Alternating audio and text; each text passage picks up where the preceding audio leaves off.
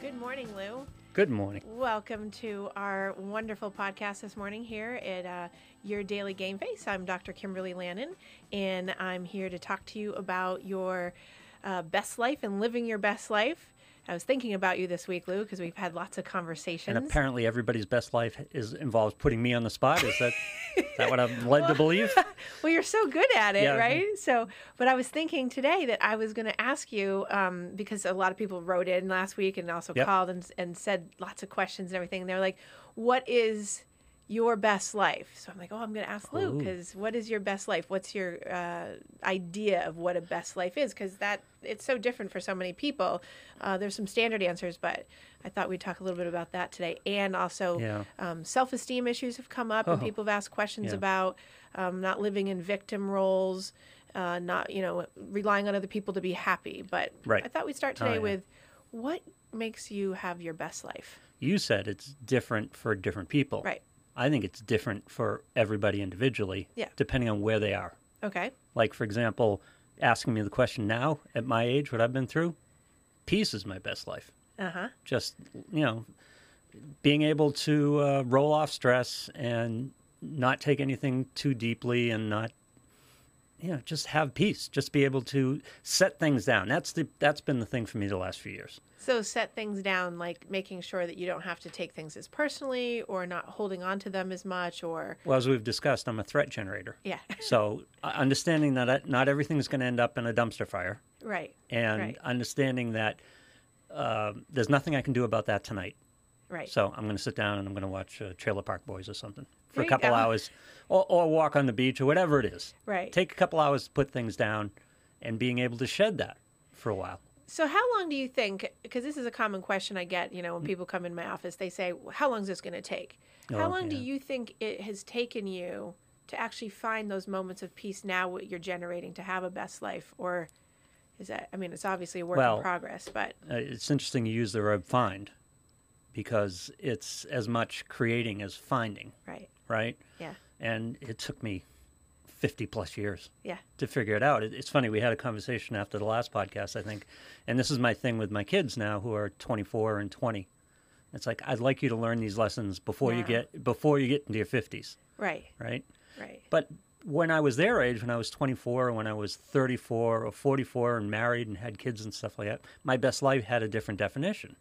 I'd be hard-pressed to think back on what that was. Mostly it was, especially when the kids were born, it was kids-oriented. Well, it's contextual, right? Yeah. It's based on the moment that you're in or that time frame that you're in and what that is. But even back then, I would imagine, just like I see clients now in their 20s and the best life that they're thinking is so based on getting a job, getting the right job, money. It's not about peace. It's Right. The movement forward with wisdom over time that you've gotten and hopefully I've gotten hopefully it's getting that peace over time. And I see people now, and we might be out, whether it's the ballpark or on the beach or whatever we're doing, and they're sitting there and they're railing on and on about something that's going on somewhere else. Right.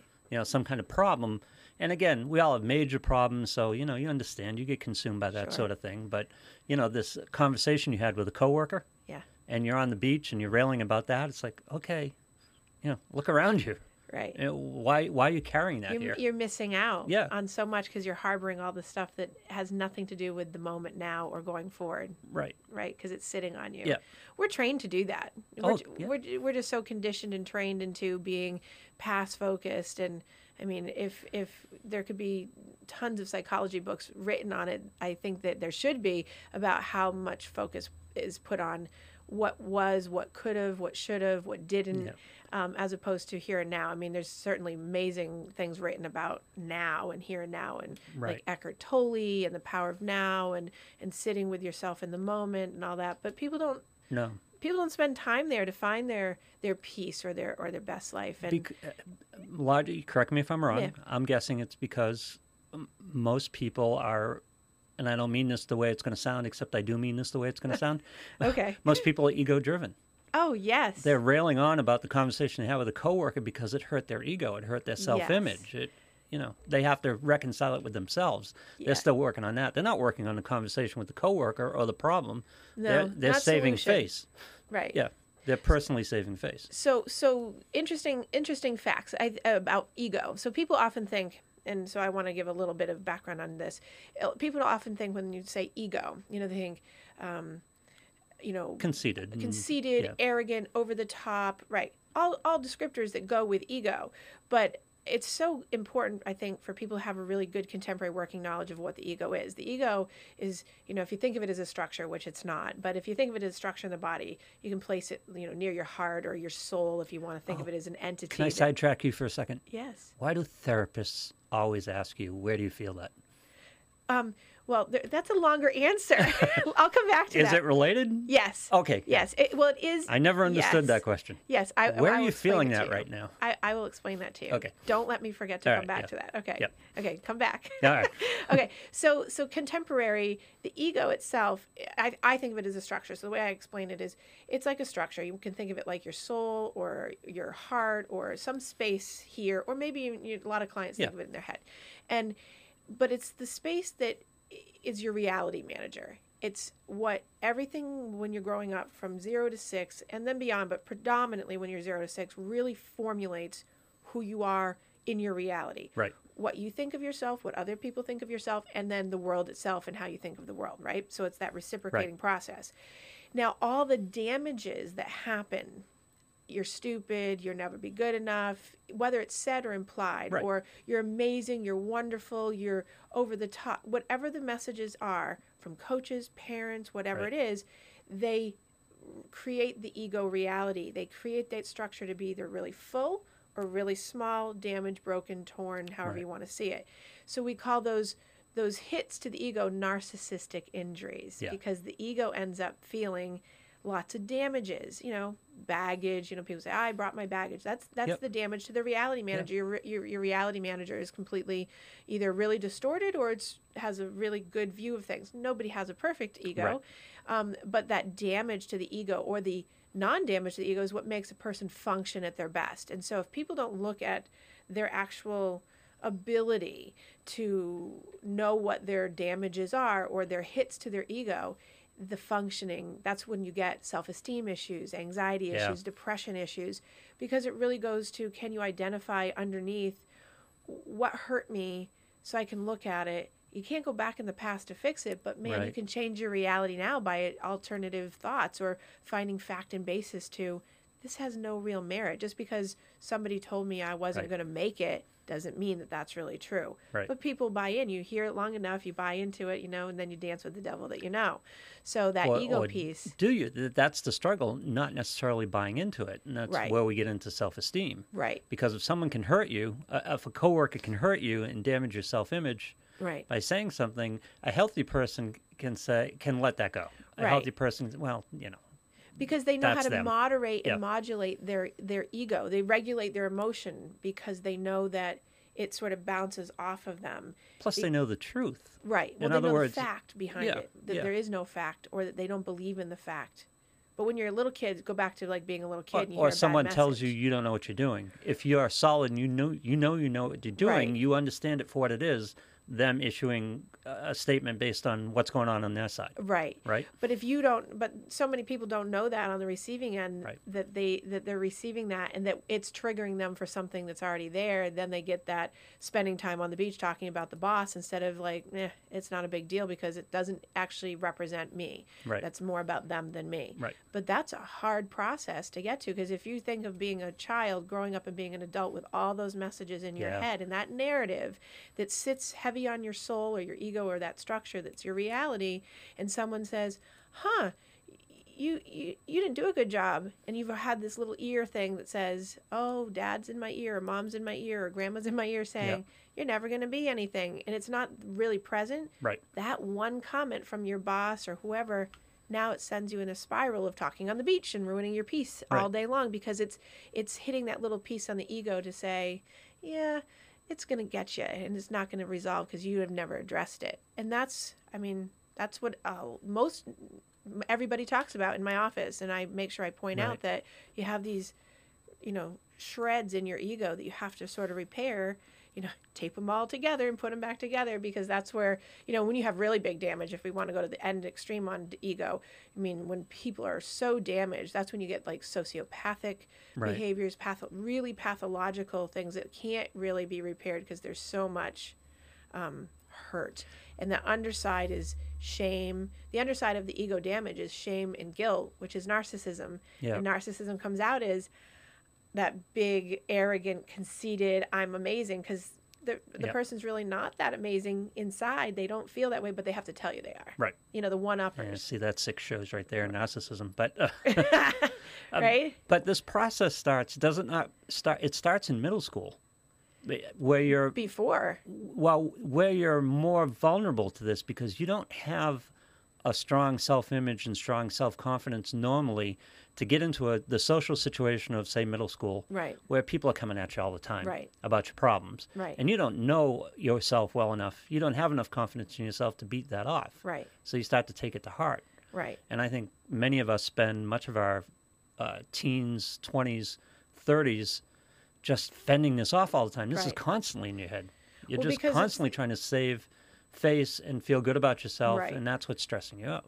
Well, so going back, middle school is where you do see a lot of it come out, but it's really set up before that, because the child, by the time they get to 5th, 6th, 7th, 8th grade, there's not that structure that protects. There's not the resiliency that's needed. You see some kids that have great resiliency and others that don't by the time they get there, and then they're very vulnerable to the school bully, the taunting and teasing of certain cliques and groups. They don't fit in, and it's because of the fact that they were set up coming up through intentionally, sometimes by parents and sometimes not, but to be in that position. And I think that's where, it's so important that teachers know about these kinds of things, even though it's another extra piece of their job that they already have that's hard, plus, counselors and other people to watch that, because kids are so vulnerable to the things that are brought up through. And by the time they get to middle school, they have very minimal resiliency, and the self-esteem is, they look at another kid and, let's take the basic grade competition. I got a 97, you got a 94, and I have kids that will come in and say, I didn't do well. And I'm waiting for, what do you think I'm waiting for? Like the F, right? Yep. A 91. And I'm like, what? Yeah, exactly. What do you mean? Well, it wasn't a 96 and Sarah got a 97. Oh my gosh, And that's basic stuff that you don't think about as a parent. It's that the dishwasher didn't get loaded correctly, and you let slip out, you can't do anything right. Right. Oh, that sticks. Right. That sticks big time. Huge. Or you put the dish in the wrong spot, and it's, you're so stupid. Yeah. Sticks. Yeah. And that makes them vulnerable to people in middle school who are going to say, you're stupid. Right. You can't do anything right. And parents don't realize, and it's, most parents are innocuous. They don't mean what they're saying. But it's, by the way, that's usually echoing what they heard. Well, right, and it's not. We're not going to blame the parent, but what we're going to do is we're going to honor and validate for the kid or whoever, the adult, that you interpret it. Like if your mom or dad says that to you, Lou, right? Yep. You interpreted something from that. Not only did you hear the message and you took it for you're stupid, now you've interpreted. Oh my gosh, my parents, who are my world at this age, who I know everything through, they're the pinnacle. This is before we realize in our teenage years that, they're wrong some of the time. They're not God, right? That they don't like me. They don't think of me highly. They disrespect me. That maybe they don't love me, depending on what's said. And now you've got you go into middle school and someone says, you're so stupid. And that's like, it's the hit right to the ego. But what kids don't understand in that situation, it's sometimes it's vernacular. Yeah. A parent might say, you can't do anything right. They don't mean it that strongly. They don't mean you can't do anything right. It's just, the way, like I said, probably just regurgitating what they get as a kid. Right. Right? Right. Again, so I battle this today, too. Or, Lou, their coping strategy of how they've learned to deal with what they learned in their life. Yeah. Like, so that it's not necessarily something that they've heard, more often than not it is, but it's how they've then coped with it. So then they're frustrated or whatever, and so when they see a behavior that they don't like, they just blurt out something as a way of like managing it, instead of saying, oh, that's unfortunate that you did that, because that's really not the right way, and you need to do it this way. People in general, fast. We don't have time to have extra words. Right. Well, this is what you have to. This is one of the things you have to learn, because I struggle with this today. I'm a writer. Yeah. I talk for a living. And my favorite saying is words mean things. Right. I'm very careful about what I say. Right. So when someone says something that I find particularly harsh, sometimes you have to understand it's just the way they interact. It's just their way, that either they can only express it that way, or it didn't mean to them the way it's landing with me. Right. And that's a very tough thing to wrap your head around sometimes. Right. Especially when it's people important to you. Right. Yeah. And I think when people say like sleep on it, it's amazing how if you've had this experience, I'm sure, but you've had something so upsetting today. Yep. Take the boss issue that we were talking about, and then you sleep on it, and you think, and you're not thinking about it, you're not ruminating, but the next day it's in it. Usually, it's so much different because your perception has changed to calm it down, because now all of a sudden you've implemented that. It's not the end of the world. It's really not going to be a big deal. It's that first visceral reaction is gone, and now you're thinking about it a little bit more clearly. Right, and you're not taking it as personal at that point. Usually, I mean, certainly there's some exceptions to that rule. So, what's the most common answer to your question? What's your best life? What's the most common? Yeah. It depends on the age range of people. So, I want a family. I want kids. So it's typically my best career. life is having lots of 20s and 30s, late 20s, early 30s is providing the best life for my family outside of them. Kids, it's usually playing games, the things that are relevant to them. Sure. Athletes, it's interesting because recreational athletes, it's winning. Like what's important, you could give them every answer in the book to have a choice, and it's winning, being the best athlete, being the best player, being the best whatever. When you give someone just like a regular business person the question, it's often answers like peace, wisdom, patience, kindness, love, things that have come over time with experience and just knowledge. But it's contextual of the age of the and actually I think not just the age, but the exposure rate. I call it the exposure rate of what the person's environment is like. Are they rich in an environment where they have lots of amazing things in their life that they can draw on, things to have a best life that would give them lots of opportunities to think of other ways? Or are they more small in their range of experience, and therefore they can still have their best life, but it's going to come from a very different experience base? It might just be that, I want to make sure that I pay off on my credit card debt. Whereas, you have other people who are like, I want to make sure I don't lose in the stock market. Or, so, the best life is so different in an answer. But by and large, people want to be happy. Yeah. I mean, I just want to be happy. But that's a different thing to everybody. Right. Like, for example, I'm an overthinker. I'm a threat generator. And that led to stress all my life. Yeah. And, of course, you have kids, and that adds more stress. Right. You're building a career. That leads to more stress. Money, houses, it's stress. So you get to a point where I'm at the point in my life where I've paid my dues. Right. I've fought the wars. Right. And I understand I still have stuff I have to deal with, but I still want time for myself where none of that matters. Right. And what you do is you find out that you go back to your best times. When were your best times? And they were when you were in the moment. Right. When you were just dealing with that. You weren't threat generating, you weren't thinking of all the things. And by the way, you survived that just because you took your hand off the wheel on this small work issue for a week to go to Disneyland with your kids or something.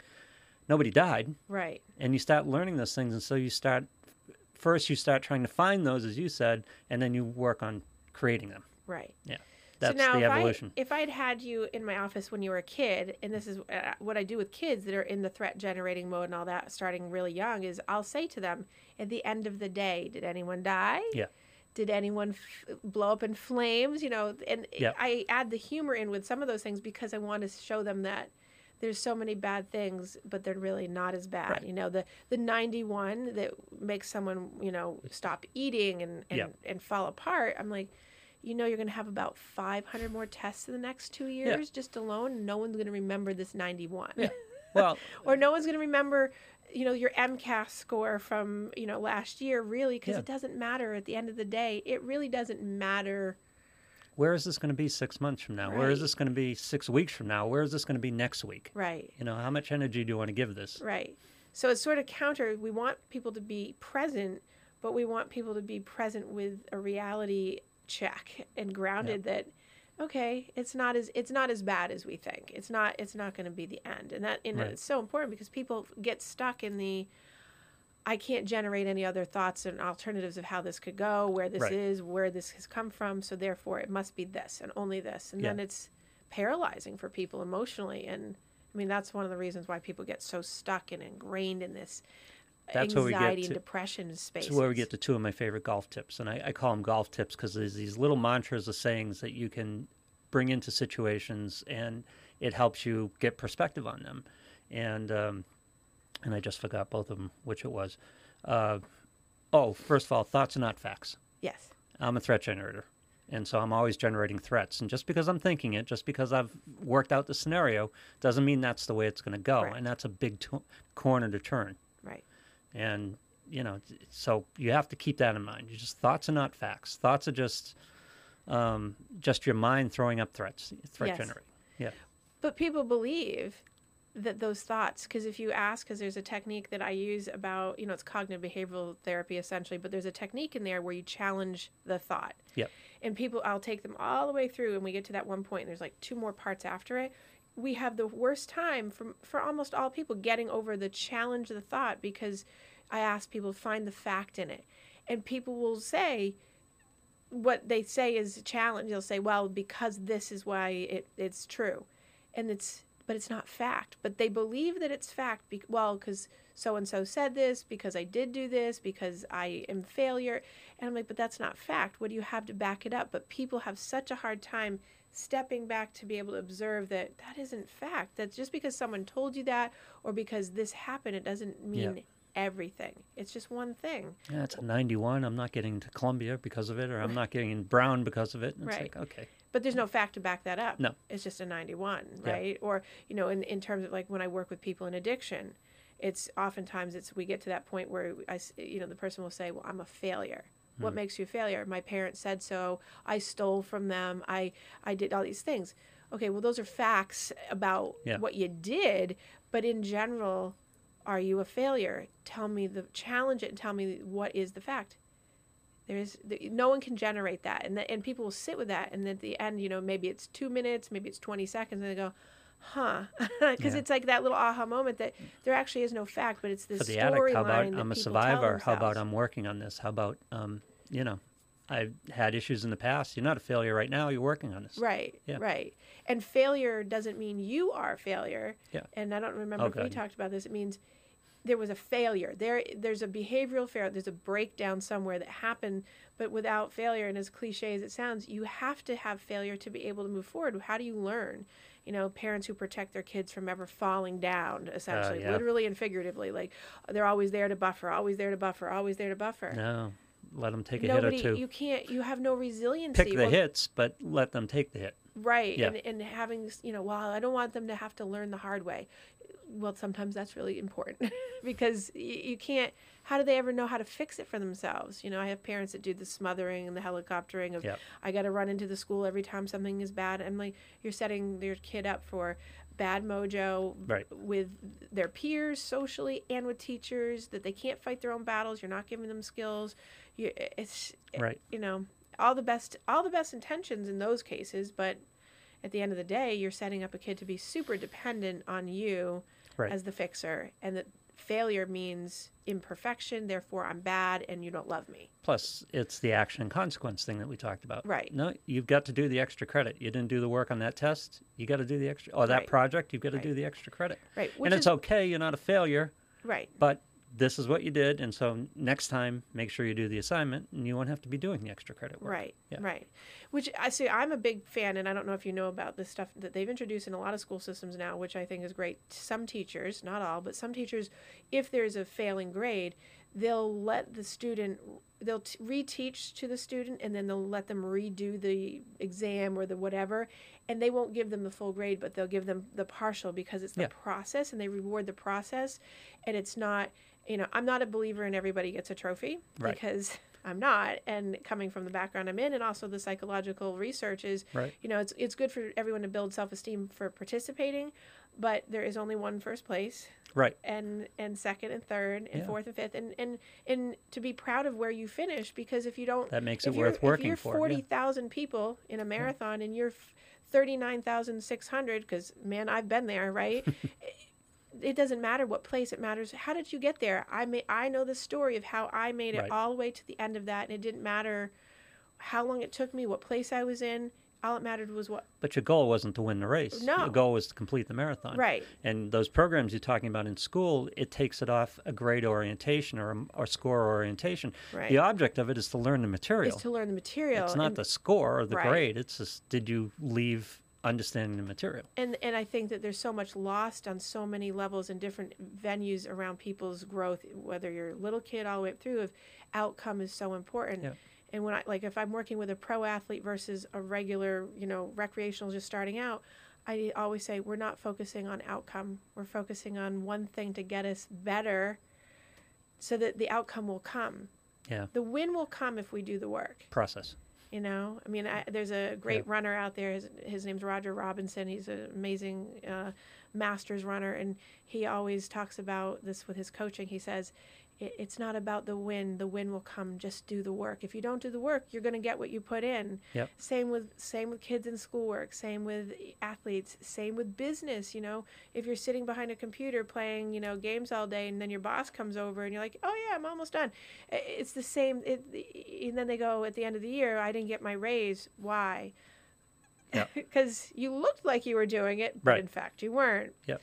So it's that process, and so important to the ego and to the fostering up of confidence in kids. I think that's such an important thing with little kids. It's giving an F to a child in first grade is what does that do? Yeah. And again, it's not a participation trophy, but what's the real goal here? Right. Yeah. And so some of the schools, I know a lot of the public schools. You give an F to a kid in first grade and he doesn't test well for the rest of his life. Well, potentially, right? Potentially, because it's setting up that, I teach at the college level now, and I get people now that come in before they even have me 2 or 3 days, and they're like, I'm a bad test taker.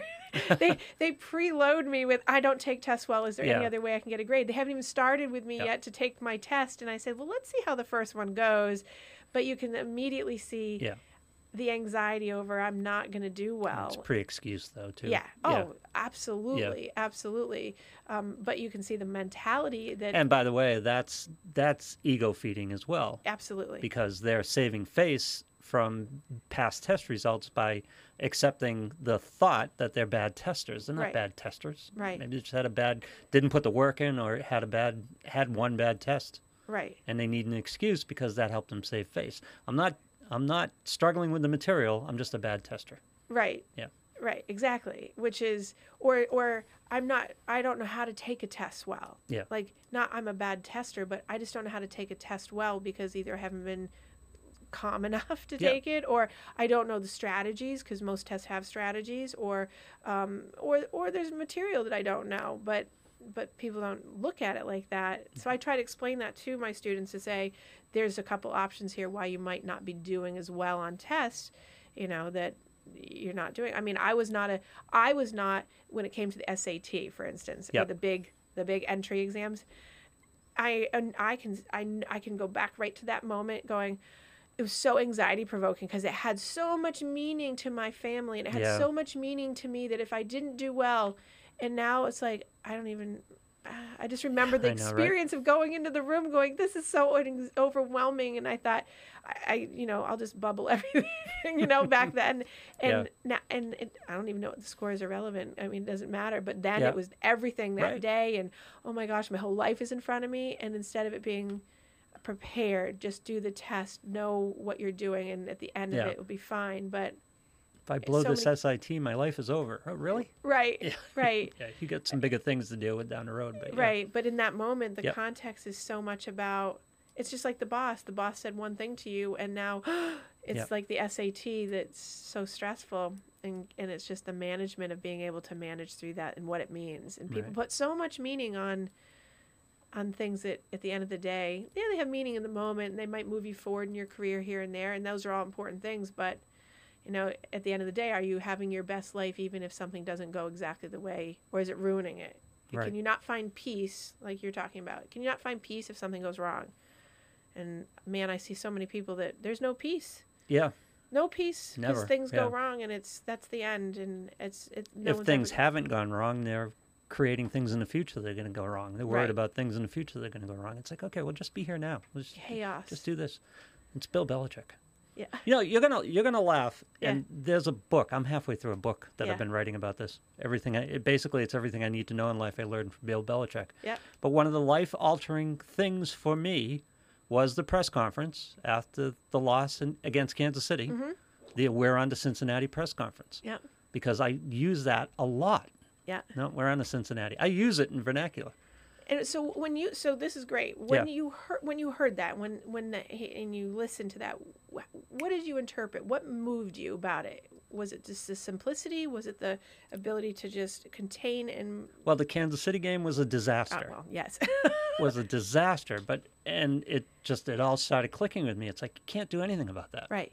All you can do is start preparing for what's next. Uh-huh. Right? You can't change the past, and you have some control over the future. But it got me living in the moment more, because that's, and it's just 1 week at a time. This is Belichick's philosophy. He doesn't talk about the past game. He doesn't talk about 2 weeks from now. He talks about this one. Do your job. All these things are about getting in a good space, staying in the moment. And when we say stay in the moment, a lot of people balk at that because, like, well, you got to plan, you got to think of your retirement. It doesn't mean you don't plan for the future. Right. It just means is you deal with what you can deal with now. Right. I can't deal with what the stock market's going to be 6 months from now. Right. I can deal with what it is now. What it is right now. Yeah. Right. You can plan out what you want. Right. And that's a huge concept that people don't like you said, about staying present in the moment, because they think that, oh, if I have to stay here, I can't look out to the future. And it means you need to look out to the future. It means you're not shepherding the future, and that's not true. Right. And Bill Belichick, his philosophy and his way of being about, not going into what happened in the Kansas City game as we're going into the next. He's not going to do that because he knows it's mentally not good for himself. It's not good for the players. It's over. There's no more control. Right. The only control that he had was when he was coaching it, and it was only what he was coaching. Whether or not his players acted on it, they were supposed to do their job. That's why the team has worked so well together, is because he has that philosophy. Is if you stay in your own lane, do your job, and you stay control what you can your control, job, and everyone does their individual job together and stay in the moment, then it works. Yeah. Plus, for me, it was incredibly freeing. Yeah. It was like I can't fix that. Right. All I can do is go forward. Right. Learn a lesson from it, go forward, take it into what's in front of me right now. Right. And that's incredibly freeing. Not relitigating the past all the time. That's what causes people a lot of heartache. Well, so in making that a little bit of a jump over, so when I work with veterans with PTSD, I mean, one of the biggest things that they do, and anyone with trauma by and large, goes in it's the undoing. It's the constant living in how do I go back and undo, the hope that I can go back and fix the past. Although rationally, I've never met anyone that says I can do that. Right. But it's the ego's desire, the soul, the super ego to go back and fix what went wrong. And we perpetuate that out, even if we don't have the same, you don't have the veteran experience of being at war or some natural disaster or some sexual assault or something like that. We all try to go back and rectify the past and undo it. And we spend so much time back there that it backs up on us and sticks because we can't get movement. We hope that our parents will be loving us the way we want them to. We will keep doing that until we go to the grave. The childhood wound. Even if the parent has passed. Yep. I have clients and I have family members that, family members have passed and they just search and search constantly in their own conscious to just constantly be wanting to undo and hopes. And I'm like, the person is passed. How are you going to do this? And it's not making you feel any better, but their guilt and all the other things that are driving it is so in the way. It's the childhood wound. Yeah. It's the little fractures in the ego. But and correct me if I'm wrong on this one of the major things in everybody's life is when they have children, when they become a parent. Yeah. And I think a lot of people are refreshed by that because a lot of people find this as a new start. Okay, I didn't do this. My parents and I didn't get this right. Right. But I can get it right with my kids. Exactly. You know? Yep. With my kids and my parenting, it was my parents left me alone. I had an older sister, and they paid a lot of attention to her because she needed it. And they kind of left me alone, which at the time, growing up, I thought was ideal. I thought it was great. As long as I didn't come home with police cars behind me, everything was fine. Yeah. But then I'm making college decisions based on where I'm going to play hockey, as opposed to what college I should be in, what I should be studying. So I learned that, it would have been better if they'd been a little bit more involved. So with my kids, no, I'm sorry, I'm going to be involved. Yeah. You may chafe at this, but I'm going to ask you what your classes are. I'm going to ask you what's going on. I'm going to be involved. Right. Yes. And that's what. So I was healing my wound about them not being involved enough by being involved in kids. Right. But if you can do it through your kids, you can do it through yourself too. Right. In your own life. Exactly. Yeah. But so I was going to say that so many times that piece is people go to the extreme. So you had this, and now you've gone the other direction. People go to the other side of it, and then it's their kids are. I'm never going to do what my parents did, right? No, but hopefully I didn't do that. But no, I recognize that possibility. It doesn't sound like you did. I mean, it doesn't sound like you did. I was aware of that possibility, and you don't want to go overboard, right? But you just want them to know that you are paying attention and it's important to you, right? Which is what I didn't get, right? I could have not gone to college; they wouldn't have known one way or the other. And it's not because they didn't love me or they didn't care anything. It's just things are going on in their lives. Right. Right. And so when I think that, parents often or people come in and say, when I have kids, I'm not doing that with them, or when I'm never going to be a father like that, or I'm never going to be a mother like that. And I always say, well, then what are you going to be? What are you going to do different? Yep. Just to get that conversation started, because I think that's such a common thing, like you said, that people say, I'm not going to do what my parent did. Okay, so what are you going to do? And that's usually explaining the wound, isn't it? Yeah. They're not going to do what hurt them. Right. They're not going to do what hurt them. Yep. And but then they don't go further. Usually people just say, I'm not going to do that. Yep. And then when you say, well, what are you going to do? Yeah. Then it's, wait, I didn't think that far ahead. How do you fix that? How do you repair that? How do you make sure you don't do that? What steps are you going to take? Because I see patients over long periods of time, years, that I do sometimes get to a point where I can say, well, you're sort of doing what you told me your father did. Yeah. And they're like, oh, no, don't tell me that. Yeah, no, you fall into it. Yeah. And it's funny because there are so many things in my upbringing now that you talk about what my parents said. Yeah. That I consciously will refuse to say to my kids. Yeah. And it's not like I'm beating it down. My mother, one of her favorites, she used to look at me all the time, you spread out like a disease. It's like, and I was a kid. Right. It didn't hit me that hard because I thought that's what parents said. Right. We all think that's our experience, is everybody's experience. Right. But as an adult, looking at my own kids, I'm going, how could you say that to a kid? Right. It's a horrible thing to say to a kid. Because it goes back to what I said at the beginning of the show is, how did you interpret that? Yeah. I'm a disease. I'm bad. Yeah. There's something wrong with me. Called your kid a disease. She doesn't like about me. Yeah. How do I make her like me more? Yep. Right? All those things go in there, and you never know what it's going to be off of the one phrase that comes out.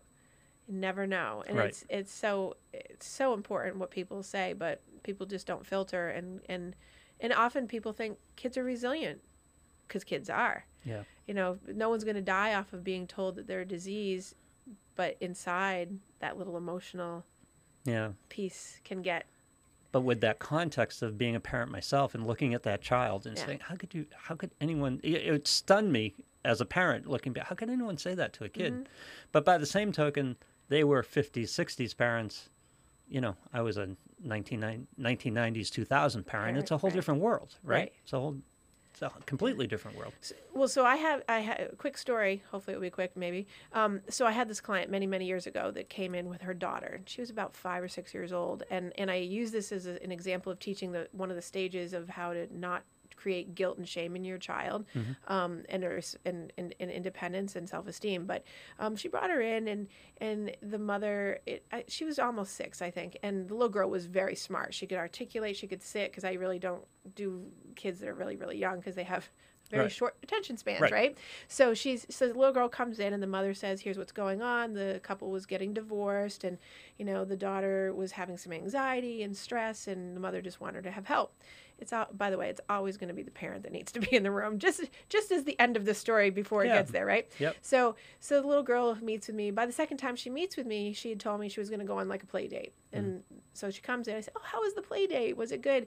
And she told me she didn't go. And I said, "Oh, what happened? Why?" And it falls out that the mother, talk about saying things that you shouldn't say. Yeah. The mother told her that, if you go, it will make me really sad and you'll be leaving me like your dad did. Oh, no.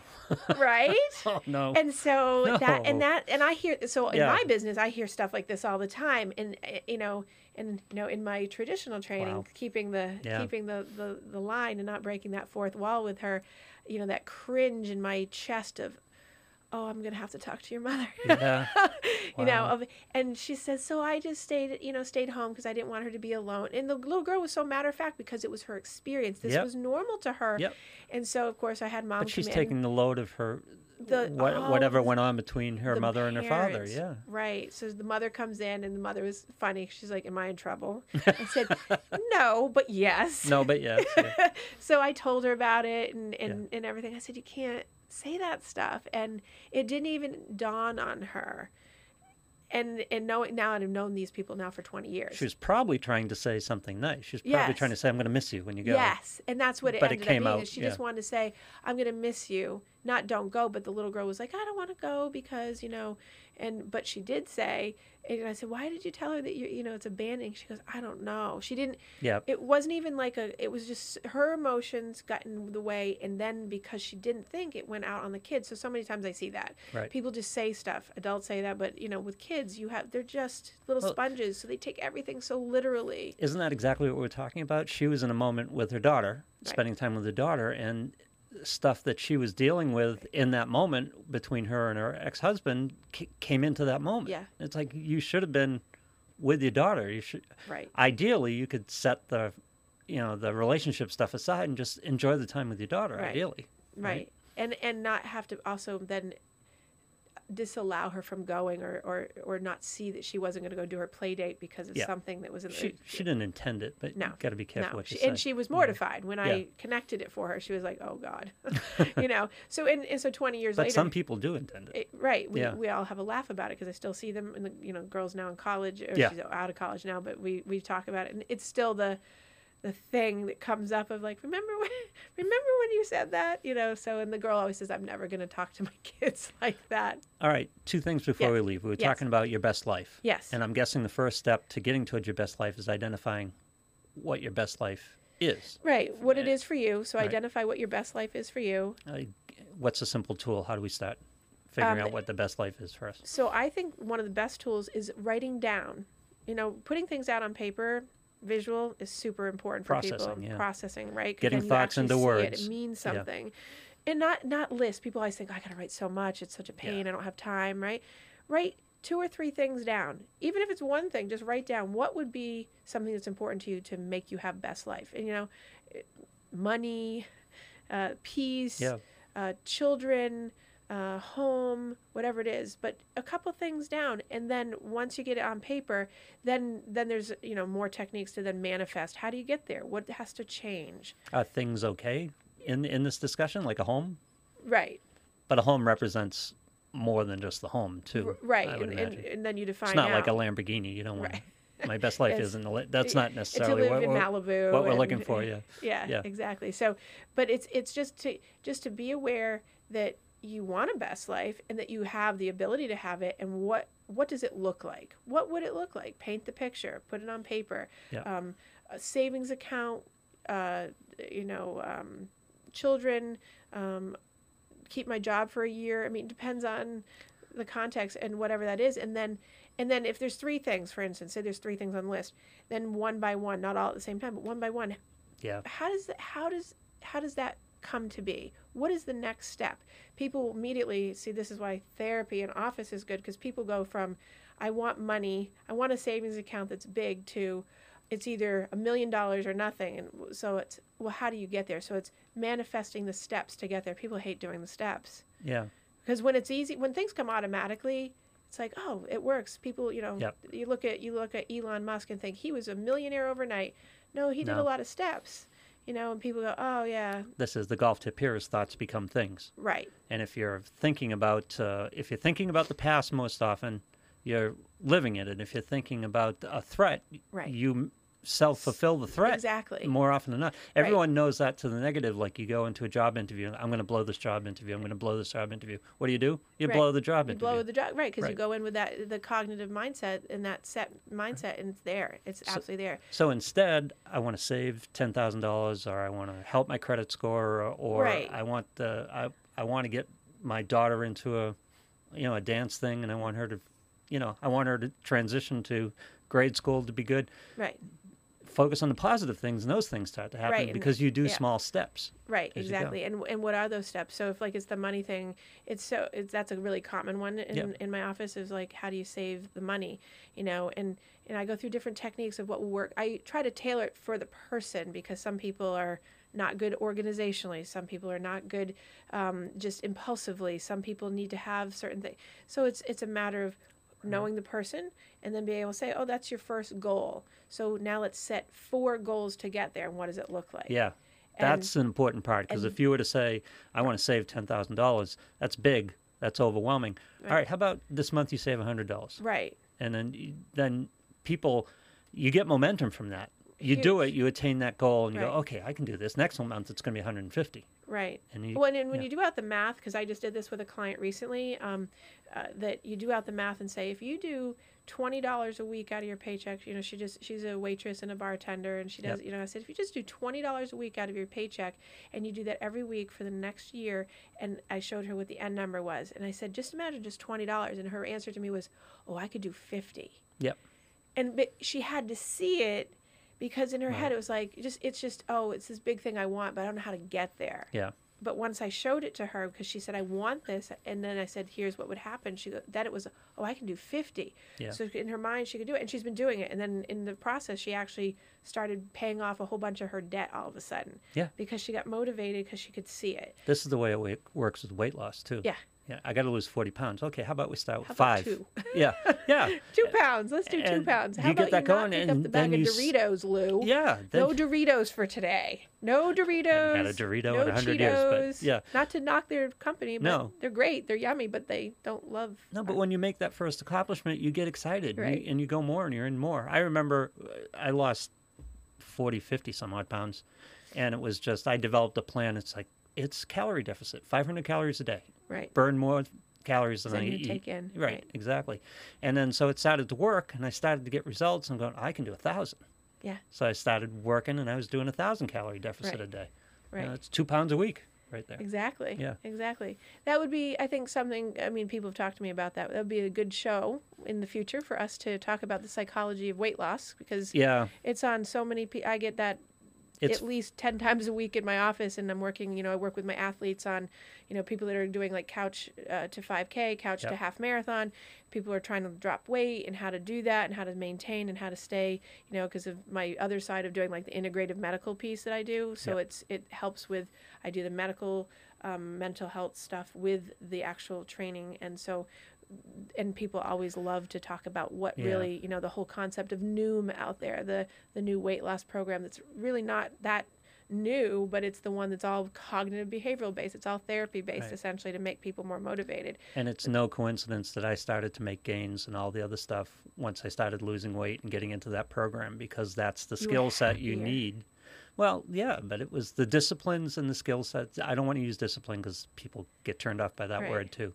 But it's the structure that you needed for yourself. It's right. It's not discipline because people think of it as will and want and weakness or not. But it's the structure you provide yourself to flourish in, and it's different for everybody.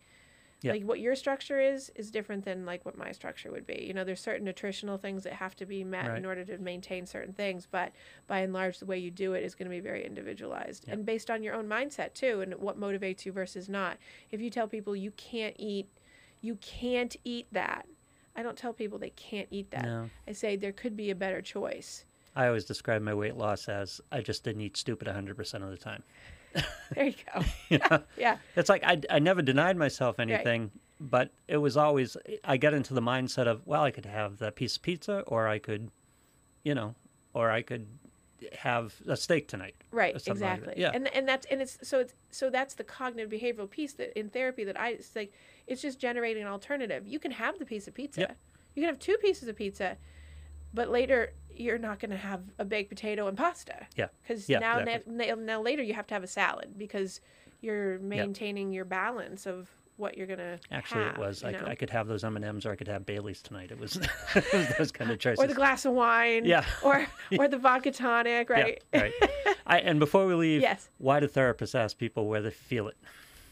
So. This has always fascinated me. Okay, so. I was always stumped by this question. So. Yeah. So the main reason that I ask that is because when you ask someone where they're feeling it, it takes them out of their head about what they're thinking about the answer and actually puts them into the grounding of the body and the experience itself to actually get a genuine, to know what you'll actually know what you're actually feeling and how it really impacts you when you say, where do you feel that?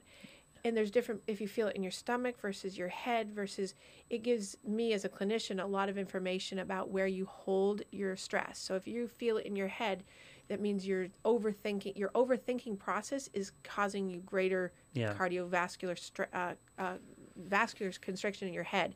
If you're feeling it in your heart, so it's there's an actual cardiovascular. physical component to So this. there's, if you're holding it down in your abdomen, you'll find that people who hold their stress, and you find that out, when they come in, they have IBS, right? Irritable bowel syndrome. And then you say, well, where do you feel it when you feel sad? Right here. Coincidence. Yeah. And pointing out the connections between the mind and the body of how they're impacting each other is the most common reason for asking that. There are some really great techniques I use on that are actually based in drama therapy and performance and drama that actually use breathing techniques that are not kind of the old cliche breathe in, breathe out, but use colors and movement and shapes and things to teach people how to actually be aware of where they feel something and how to move it around them so they get a sense of control. Yeah. So identifying where you feel something has a lot of cool stuff to go with it. So this is the psychological equivalent to breathing and meditation. Yeah. To get you out of your head. Yeah. Or get your intellect out of your mind. Right, to stop overthinking so that it becomes really present versus... Yeah. And gets you into observing as opposed to swimming in it. Right. Right? Exactly. Yeah. Fascinating. Exactly. All right. So the time on the wall says... It's time to go. We're time to wrap it up. So thank you so much, Lou. It was a great...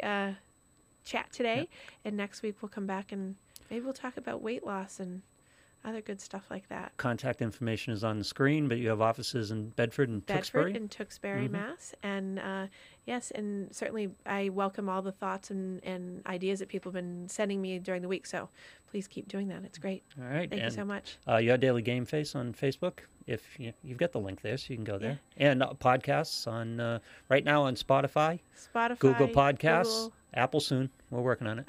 Apple soon. Today? We'll see. Hopefully. It's up to Apple. Okay. All right. Well, thanks so much. Have a great week, everybody.